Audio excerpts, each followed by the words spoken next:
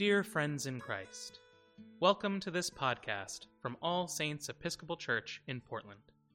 All Saints is a loving, welcoming parish serving Southeast Portland for over a century. Our purpose is to celebrate God's love, seek and serve Christ in all persons, and go forth into the world rejoicing in the power of the Spirit. Today, we invite you to join the Reverend Andria Skornik as she preaches the gospel and explores the mysteries of God in our modern world.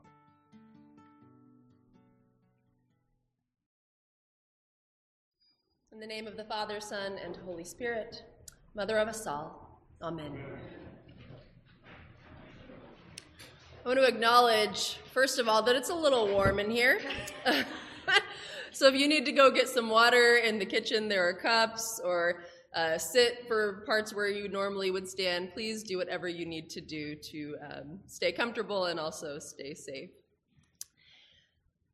Do you ever get that feeling like when it's time to sit down and do your taxes or finish a paper, all of a sudden you get this strong urge to clean the house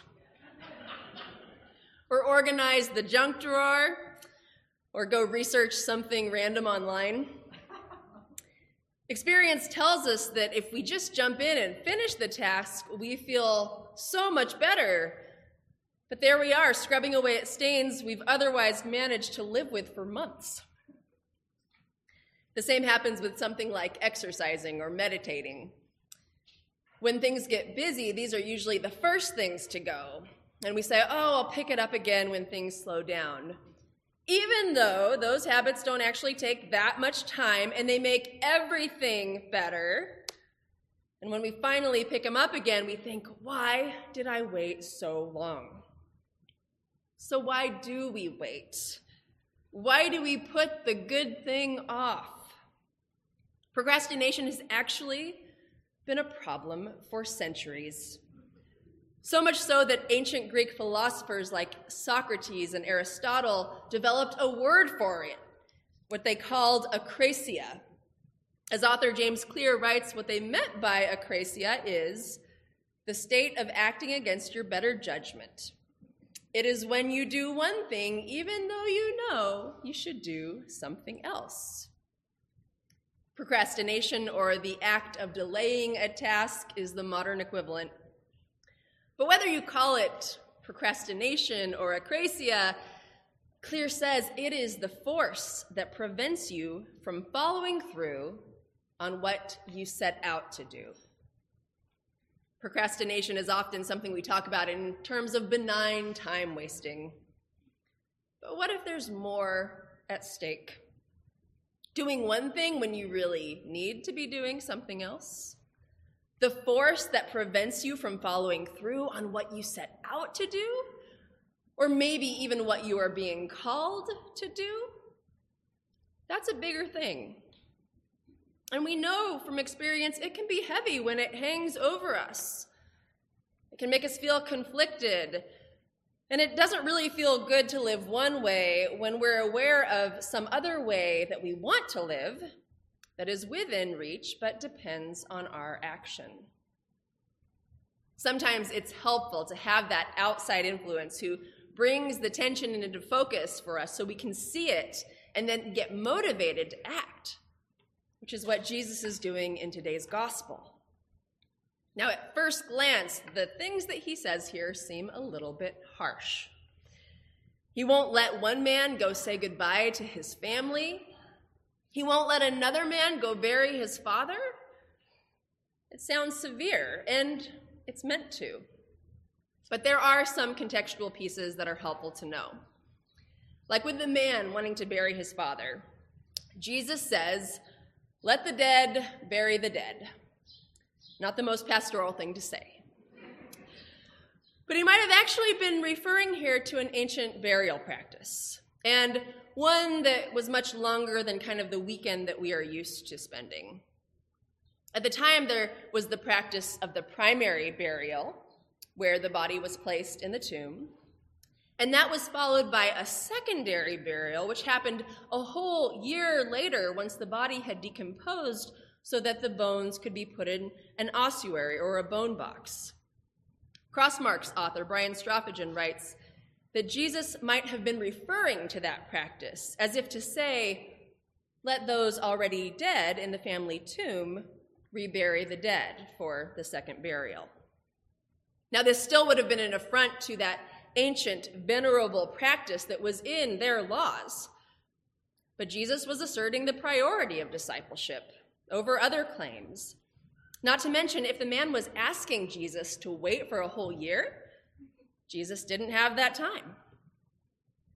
The other person, like the first, says that he will follow Jesus, but again asks for permission to do something else first. It parallels with the story in the first lesson, where we see that Elijah lets Elisha go and do that. But we can wonder if, in the case with Jesus and the man, if this was only the first of many conditions.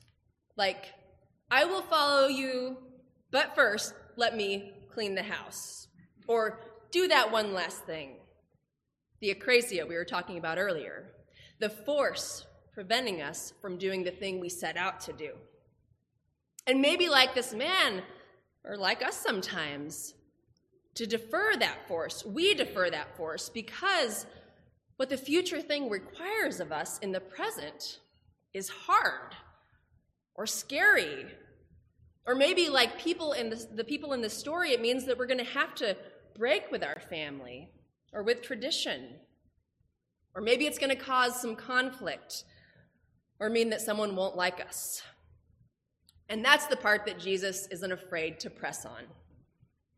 Biblical scholar Alan Culpepper says that Jesus' demands in this passage are so harsh that we could even put them in the category of Semitic hyperbole, a rhetorical device that dramatizes a point but isn't actually meant to be taken literally, just kind of wake the audience up. Like the saying, if your right eye causes you to sin, tear it out and throw it away, which was not meant to be taken literally. And maybe so. Maybe it was just a rhetorical device. Maybe the person was actually able to go and say goodbye to the family member. But what's undeniable is that Jesus is asking for that radical shift in priorities and the way that we think about discipleship. As Stroffagen writes again, these texts indicate that neither family, nor religious, nor social, nor business obligations, or even patriotism on the 4th of July weekend, no matter how good they are or mandatory, can stand in the way of following Jesus. In how many testimonies does the convert talk about all the evil things that were left behind in order to follow Jesus? Jesus also demands that we give up the very best things in our lives to follow him. In talking about the science of procrastination, James Clear says, it's like we have two selves. There is the present self, and there is the future self. And part of the trick in overcoming procrastination is convincing that present self, that part that wants the instant gratification or wants to avoid conflict and pain, that it really is worth it for what our future self stands to gain. When it comes to the kingdom of God and choosing it in our lives, Jesus is that voice that urges our present self to push through, not because he's waiting to judge us or see if we're hardcore enough to be his followers.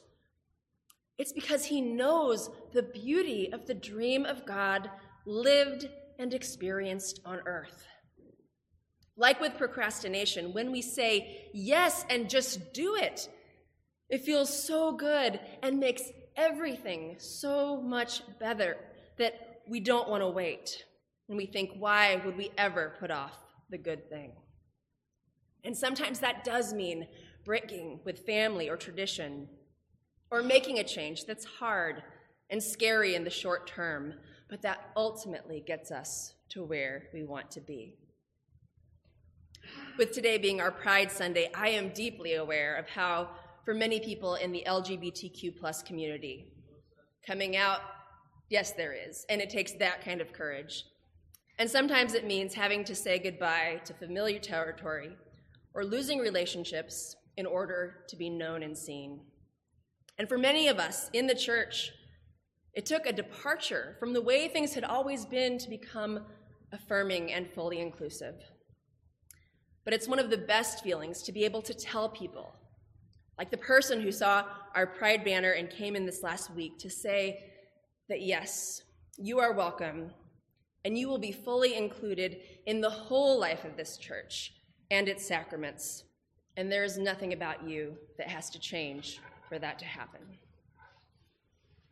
If there is something in you that is coming forth that you need to, or want to, or are feeling called to do, something that the Spirit won't let you give up on, and that makes you feel more alive just to think about, I hope you feel both the urgency and the peace of Jesus, who is in your corner.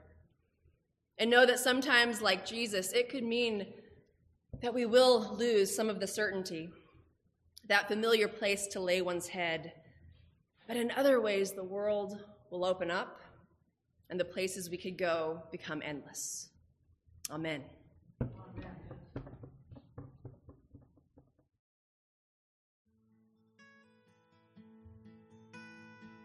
Thank you for listening to this podcast offering from All Saints Episcopal Church in Portland.